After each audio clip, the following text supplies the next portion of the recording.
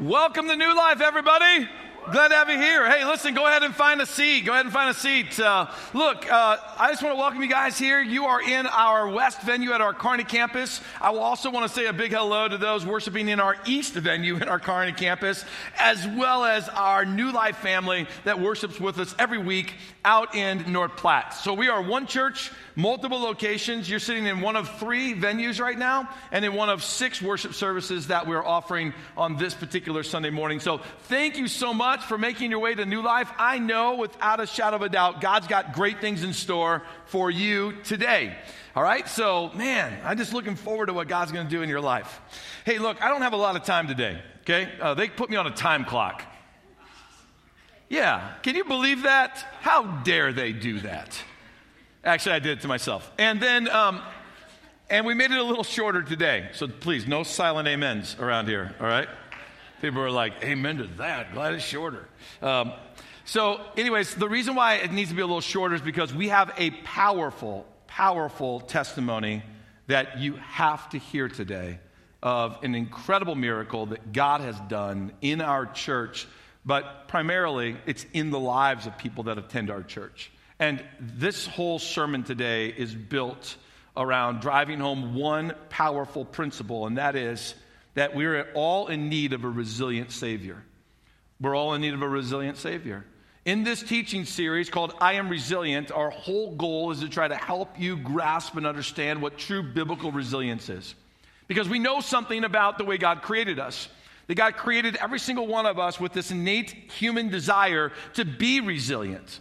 To overcome and to rebound from whatever it is that we face and wherever we're challenged with. Now, some of us have more resilience than others, right? But we were never designed just to trust and to rely on our human resilience. We were built with a void inside of us that wanted to be filled by Christ himself, and that he alone would be our resilient Savior. So through the month of October, we're looking at different principles in a biblical sense from God's Word that define what real godly biblical resilience looks like. And that all of us are designed now to live this biblical model of resilience. Because in this world, you and me will face troubles and trials and struggles and sorrow of all kinds.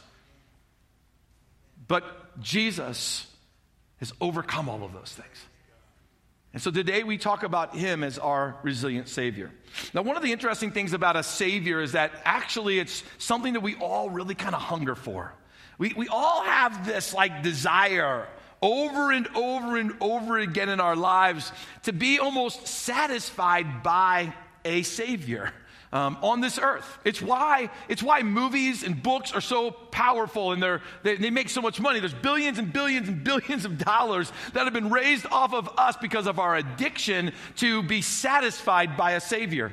Like as an example, like all of the Marvel comic movies, all of those, right? Yeah, somebody just went, woo, for that. All right, okay, good. You guys know who your favorite Marvel comic character is? Could you say who it is, right? You don't have to say it right now. But some of you guys are like, who are those people? I'm like, wake up to planet Earth, people. Wake up to planet Earth, okay? All right? Google. Do you know Google? Just ask Siri. She'll help you. All right. So here's the deal. Like all of these movies, they all come back to one common theme. Somebody's trying to destroy the earth. Somebody's trying to blow up the universe. And there's one Marvel comic hero who's going to save the world, right? It could be Captain America. Come on, right? Or it could be Thor or Wonder Woman or Spider-Man or Iron Man. And the list goes on and it goes on and it goes on. But man, these things are so popular. And one of the reasons is because we love a great story that has a Savior in it who saves the day, saves the planet, saves the universe, saves the family, saves the girl. We love it. Like a movie a few years ago that, and by the way, I'm just bringing these things up. You do realize, right? Like I don't need any letters from you telling me that, I'm condoning any of these movies, right? We're all adults here, right? We know that I'm using these as examples, right? Just shake your head at me if you understand that. Okay, good. All right, so you can stop writing your letter right now. So the movie Taken, all right? Taken. Here's the whole thing. Like this father, he's got this daughter. She goes to Europe, and she gets kidnapped and brought into a sex trafficking scheme. I mean, I don't know about you, but when I was watching that as a father, and anybody that is a father should have had something come up on the inside of you that went, I'm going to take care of that, right? I'm going to save the day. And that's what the main character does. And he's got this famous line when he's on the phone with the one who the kidnapper is, right? And he goes basically this, like, if you don't let my daughter go, I will look for you, I will find you, and I will kill you. And you're like, as a father, you're like, go get him, man. Go get him. Right? You can't do that. You can't treat people's daughters like that. Right? And it's just like you're with the character throughout the entire movie. And you know he's going to save the daughter, right? Because Hollywood wants me to go pay for the next movie. Right? So you know how it's going to end already, but you just got to be there, right? Because we're rooting for the Savior to save the day. Or a movie most recently called Hacksaw Ridge, based on a real life story of a soldier in World War II who, was a devout follower of Christ, so much so that he refused to carry a weapon into battle in World War II. In a battle at Okinawa was one particular place that he was at. And in that battle, not carrying a weapon, just being, a medic, he ends up saving 75 soldiers.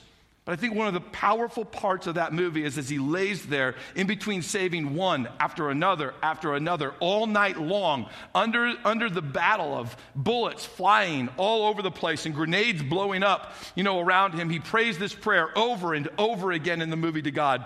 Help me get one more. Basically, help me save one more. We're all drawn to this.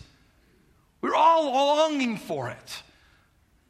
We all have this desire, this need to fill that void. Now, take these earthly examples, some of them just, made up examples, just to create a movie and try to compare that to the ultimate Savior who is Jesus. And I'm telling you, there is no comparison. There's no comparison to celebrate our resilient, incredible Savior who's risen. Jesus, he's the one who made a way for our sins to be forgiven. Oh, and by the way, have you heard this lately? Forgotten. Some of you need to hear that. You need to know that our sins are both forgiven and forgotten when we repent them, to our risen, resilient Savior. There's no comparison to that. Jesus, our resilient Savior, he saved us from eternal separation from God. That our sins were going to separate us from God, but Jesus built a bridge between man and God, and we cross over on it, and it looks like the cross. It's the cross that's empty because there's a tomb that's empty as well, and Jesus is risen. He is a resilient Savior. Jesus is our risen Savior, and by the way, here's the good news. He's coming again, by the way. He's coming again, right? So no Marvel comic movie even compares to the second coming of Jesus Christ when he comes back for his church. Why does he have the authority and power to do that? Because he overcame death, he overcame hell, and he overcame the grave. Jesus is the King of Kings and the Lord of Lords, and he's sitting on the throne right now, and today we worship a resilient Savior. Amen? That's today, right now. Jesus, he overcame everything that really matters. Everything that matters, right?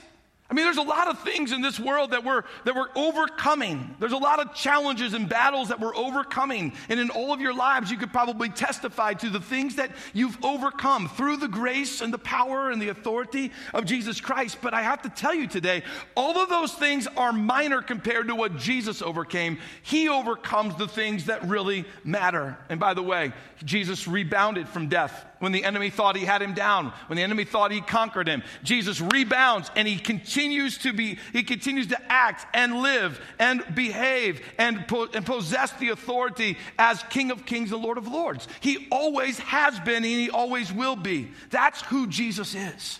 Jesus is our resilient Savior.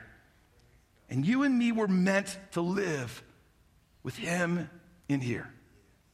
You and me were meant to live with our life surrendered to him. You and me were meant to live with Jesus not just being this religious character that, sits on your dashboard like a bobblehead that bounces around, or like on a cross that, hangs on a chain around your neck, or just a word that or just a Bible that sits on your nightstand, or just somebody you come and you sing some songs about every given Sunday at whatever church it is you attend. And if you don't attend a church on a regular basis, I would hope that you would attend New Life on a regular basis. But Jesus is way more than that. We hear this term, he is Savior. We sing about it, we read about it, and I think that one of the things that's happened in Christianity is we forgot the authority of the term, He is Savior. And as a resilient Savior, through the power and the authority that rests in Christ, now we have the ability to overcome the things that really matter. The Bible has a lot to say about Jesus being the Savior. I want to take you through a few of the verses. 1 John 4:14 is where we're going to start. That we have seen with our own eyes and now testify that the Father sent His Son to be the what? The Savior of the world. First and foremost, right off the bat, Jesus was no accident. Right? Jesus didn't just show up on the scene, born a natural birth, and then just become this incredible leader. No, Jesus was sent by the Father for a purpose, and that was to be the Savior of the world. Jesus had a powerful purpose. Okay? Now let's look at some of the qualities of being Savior. In 2 Timothy chapter 1, verse 10. And now, He, being God, has made all of us this plain to us by the appearing of Christ Jesus our Savior. He broke, look, this is the qualities. He broke the power of death and He illuminated the way to life and immortality through the good news. So what is the good news? Yeah, okay, so see, did you hear that answer? That's the answer that you should always give when a pastor asks a question in a sermon. It doesn't matter like what the question is. If you just yell out Jesus, you're like 99.9% right, okay? You can barely be wrong if the pastor ever asks a question. I don't care what church it is. Pastor asks a question, just yell out Jesus, you're going to be pretty close, okay? If not right on the money. So here's the qualities. Look what Jesus has done. He broke the power of death. That's what we were just talking about. He broke the power of death, not just for Himself, but He broke the power of death when it comes to the eternal separation between us and God. He broke it. Like it's shattered into a million pieces. It can never be put back together again. He conquered it completely. But He didn't just do that. Look what else He did. He illuminated a path for us to have eternal life with Him. So Jesus, He conquers death. And then His life is like a beacon shining down a path. And He goes, follow me, walk this path. There's no other way to get to the Father. There's no other way to get to heaven except through me. And I just want to challenge you right now. It's one thing to say I worship God. It's another thing to say I worship Jesus. Jesus is God, by the way. But in our culture and on the planet in which we live on, it doesn't matter. You can go different places and you can say, I worship God. And someone else will say, I worship God. And you're not even talking about the same God. So here's what I challenge you to do. I challenge you to change your verbiage, church. Change your verbiage. Because in the Bible, the verbiage is really clear. Jesus is the resilient Savior, period. Period. And I would challenge you the next time you're talking with somebody about your faith to tell them, who is your God? Who do you worship? Jesus. Jesus. That's where we need to go. But there's more to this whole thing, all right? So here's the way that the Apostle Peter, he starts his second letter. He says, this letter is from Simon Peter, a slave and an apostle of Jesus Christ. I am writing to you who share the same precious faith that we have. This faith was given to you because of the justice and the fairness of Jesus Christ, our God and our Savior. Now he's driving home the point for us that if you want Jesus to be the resilient Savior in your life, it only comes by faith. Faith in Him, putting Him, elevating Him to His rightful place. Lowering ourselves, basically saying, I am second, you are first, I'm going to let you be the resilient Savior. Church, that's for everybody, by the way.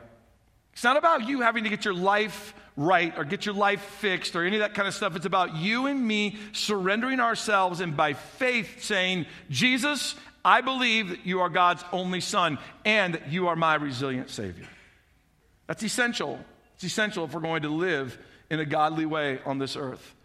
So that's how the Apostle Peter starts the second letter, but here's how the book of Jude, how it ends. It says, all glory to Him who alone is God, our Savior, through Jesus Christ our Lord. Watch this. All glory, majesty, power, and authority are His before all time and in the present and beyond all time. Amen. Here's what it means. You can put your faith and your trust and your hope in Jesus because he always has been, he is, and he always will be. He is the Alpha, he's the Omega, he's the beginning of everything, and he will be the end of everything. Jesus is a risen, resilient Savior, and he wants us to put our full faith and our full hope in his hands.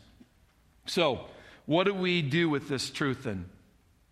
Well, here's a couple of things that your natural humanistic desire is going to kick in. And this is what you're going to, maybe naturally want to do. You're going to want to say things like this. Well, God gave me 2 feet, so I want to prove to him that I know how to stand on those 2 feet. Well, if you take that kind of approach, like God gave me these 2 feet, I'm going to stand firm no matter what challenges come. I'm going to stand firm. Like, I've got this. Well, then that arrogance and that pride is going to cause you to see yourself as Savior. And if you start putting yourself as Savior directly, or by the way, for a lot of us, indirectly, that action is going to cause you to miss Jesus as the resilient Savior. And all of us, by the way, are going to continue to face challenges and trials and sorrows of many different kinds. And what Jesus wants is he wants us to rely on him as the resilient Savior. This is the way he said it. Take a look, John 16. Here on earth, you and me, right? You will have many trials and sorrows, but take heart because I have overcome the world. Like, one of the very qualities of the word resilient is that you have to be someone who overcomes.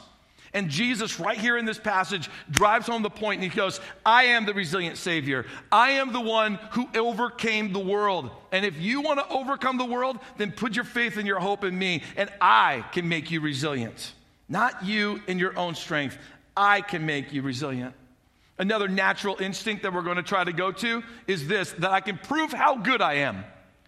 That's what I'll try to do. I'll just try to prove how good I am to God. I just want you to know something today. Good doesn't equate to Savior. Never has, and it never will. God doesn't have some good meter out there, looking at how good you treat your neighbor, looking at how good you live your life, that you're just good. No, he's looking for the stamp that only the resilient Savior can put on your heart. Good never gets the stamp. Good never gets the ticket for entrance into eternity. In fact, you can live your entire life doing good to others, but without surrendering to the resilient Savior Jesus, you're going to miss out on eternity forever with God. So our good efforts, listen, they're limited and they're temporal. They're limited. Like, you can only be in one place at one time. That's not the case with the Spirit of Jesus. The Spirit of God can be all places at all times. You have limited resources. I don't care how rich you are. I don't care how many talents you have. I don't care how much time you have. It's limited. And by the way, you can't fix all the world's problems. You can't fix all of the eternity issues. You can't do it. It doesn't matter. It doesn't matter what you have. You cannot do it. But Jesus can.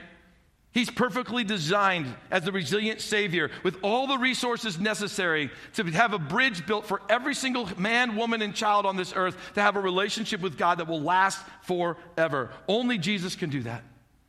So Jesus said these words one day, if you want to find your life, if you want to have a resilient life, then you must give it away. So, biblical resilience. It's found by elevating Jesus to be your Savior, and you decreasing to be his follower. And there's one good thing that I can tell you today that is true, that Jesus has proven himself to be a trustworthy, resilient Savior. Why? Because he overcame. And when you let Jesus be in the driver's seat of your life, he'll help you overcome. Here's the testimony I want you to watch of a couple that's from our North Platte campus, and there was a season of their life when they were trying to be the Savior of their own life. And everything fell apart. And then when they let Jesus become the true resilient Savior, it's amazing what God did in their life as well as in their marriage. Would you take a look at this amazing testimony? I was always a very dependent person. I was dependent on my mom a lot. And in our marriage, I think that just kind of trickled over into me just being insecure. You just have a baby and you don't, I wasn't really sure where we were going. And I could tell right away, just the distance between us. We weren't friends anymore. We were angry. We fought a lot. I remember he had a lock on his phone.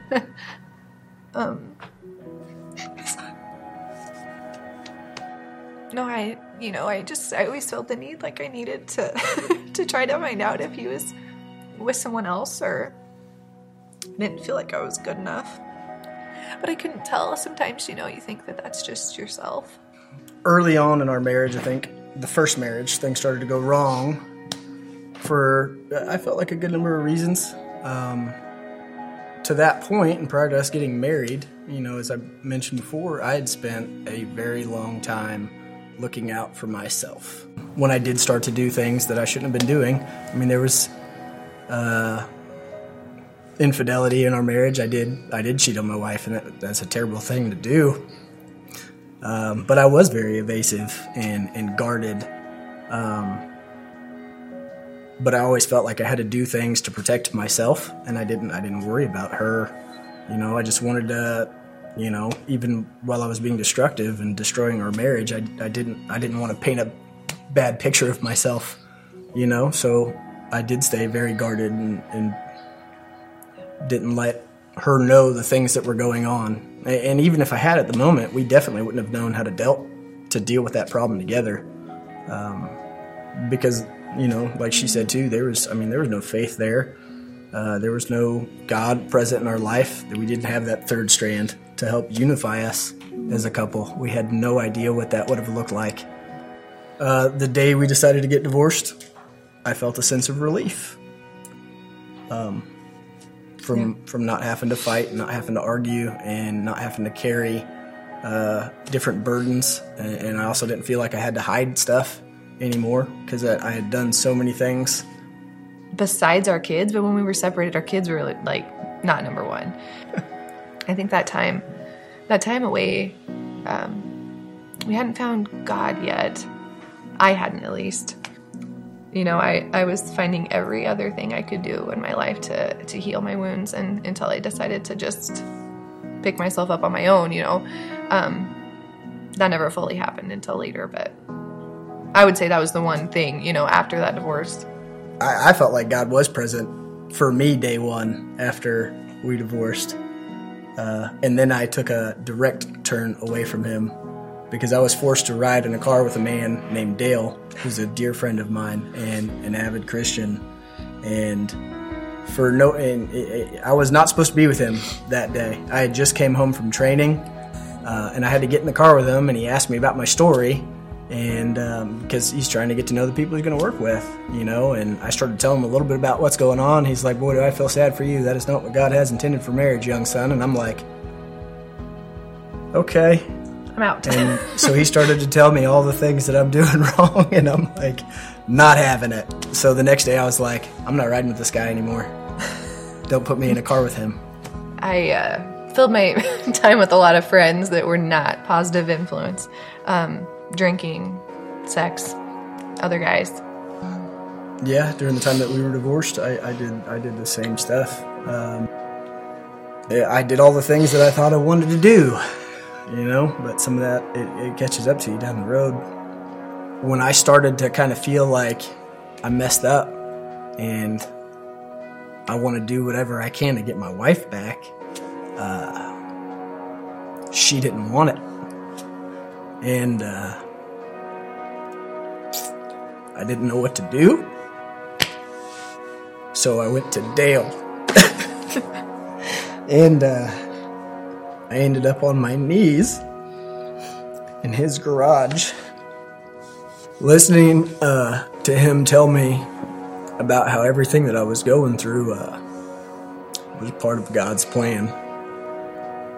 And that if my wife and I were going to get back together, that it would be kind of under his timing.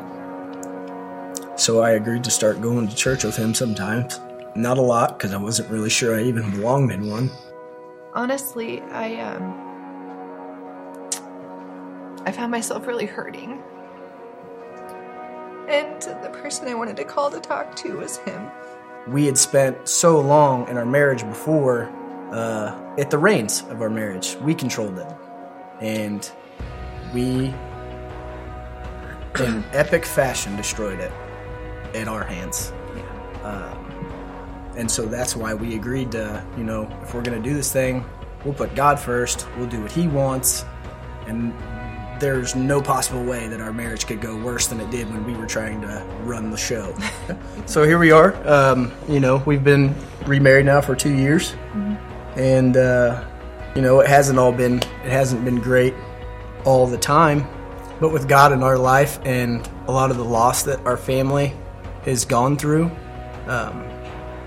we were able to get through a lot of tragedy. I mean, we've been able to share our tragedy, I think, and just more of showing that God promises He's there. And I think that that's something we've really stuck with. He's faithful. Our marriage is so different. I mean, I can't even explain to you the things that, the joy, the happiness, every day that we see in each other. God's with us, and just having the opportunity to be able to praise Him because He's blessed us over and over and over again for something we are so undeserving for. We have a beautiful marriage and a beautiful family, our 2 daughters, and we've had a son. We have something now with God present in it that you feel like can't ever be defeated or broken.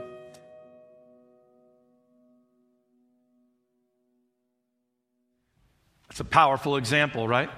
A powerful example of the difference between you trying to be your own Savior and then surrendering your life to the risen, resilient Savior. Amen? There's a scripture that this couple, they said, hey, look, this scripture really defines kind of what we went through and where we are. And it's found in Romans chapter 5, verses 3 through 5. It says that we can rejoice too when we run into problems and trials, for we know that they help us develop endurance. And endurance develops strength of character, and character strengthens our confident hope of salvation. And this hope will not lead to disappointment, for we know how dearly God loves us because He has given us the Holy Spirit to fill our hearts with His love. See, when Jesus is allowed to be the Savior, then He can turn the worst of situations into the most hopeful situations. I don't know how you feel about watching a testimony video like that, but I hope you feel a little bit like me, convicted. Convicted at times when I've looked and I've thought to myself, this is the outcome, this is just as good as it's going to get, or this is just the way it's going to be. People made foolish, bad decisions and they're just going to be doomed to stick with them. Well, guys, I got good news for you. That might be true from a human eye perspective, but when the resilient, risen Savior gets involved, He turns turmoil into joy. He turns trouble into victory. He turns sorrow back into laughter again. That's what our risen, resilient Savior can do if you'll put your hope in Him today. So, where do you need to trust Jesus to be your resilient Savior? If you're a follower of Christ today, right? If that's where you are. Today, Jesus is the Lord of Lords and King of Kings. He's the leader of your life. Then I would just ask you, please, I beg you, ask the question to Jesus today. Where is it that I believe that you're Savior, but I don't trust that you're Savior? Because there's a big difference between those two. And where He shows you, then surrender that area. One of the ways I would encourage you to surrender to Him today, if you're a follower of Jesus, is just in our moment of worship. We got one song and it is powerful, okay, to respond to God with after this sermon. I would encourage you just to raise your hands to the Lord in worship as an act of surrender, an act of obedience to Him, saying, not only do I believe, but I trust that you are my resilient Savior. And if you're a seeker of God today, but you have yet to surrender your life to Him, then I beg you, open up your heart and invite the resilient Savior to come in. Let Him be your Lord and let Him be your leader today. He is listening for your prayer. He's listening for your confession of surrender to Him. And when He hears it, He will rush in and fill your heart with a joy like you've never experienced, with a resilience like you can't drum up on your own. Why don't you stand with me and let's pray. Lord, we stop right now in the middle of this service just to recognize your authority and to recognize your resilient Savior quality, that without you being Savior, there's no hope for us. That without you being the Savior of the world, who was sent by the Father, then we are destined to spend eternity away from God. But because you are our Savior, you came and you gave your life on the cross, but the cross couldn't hold you down. You were put in a grave, but the grave couldn't keep you, and the stone was rolled away. You conquered death, hell, and the grave. You are our Savior, and you're coming back again to rescue your church and to spend eternity with your church, your people, the people that love you and have surrendered their life to you. And so today, Lord, may you pound on the doors of our heart. No matter who we are, no matter what our name is, no matter how long we've been worshiping you, pound on the door of our heart, God, and let us invite you to come back in. Come into the areas where I believe, but I don't trust. Come into the heart that for the very first time I'd be surrendering to you or coming back to you again and saying, okay, God, I need you to be my resilient Savior because me in control has caused an epic failure. But with you in control, things can be healed again.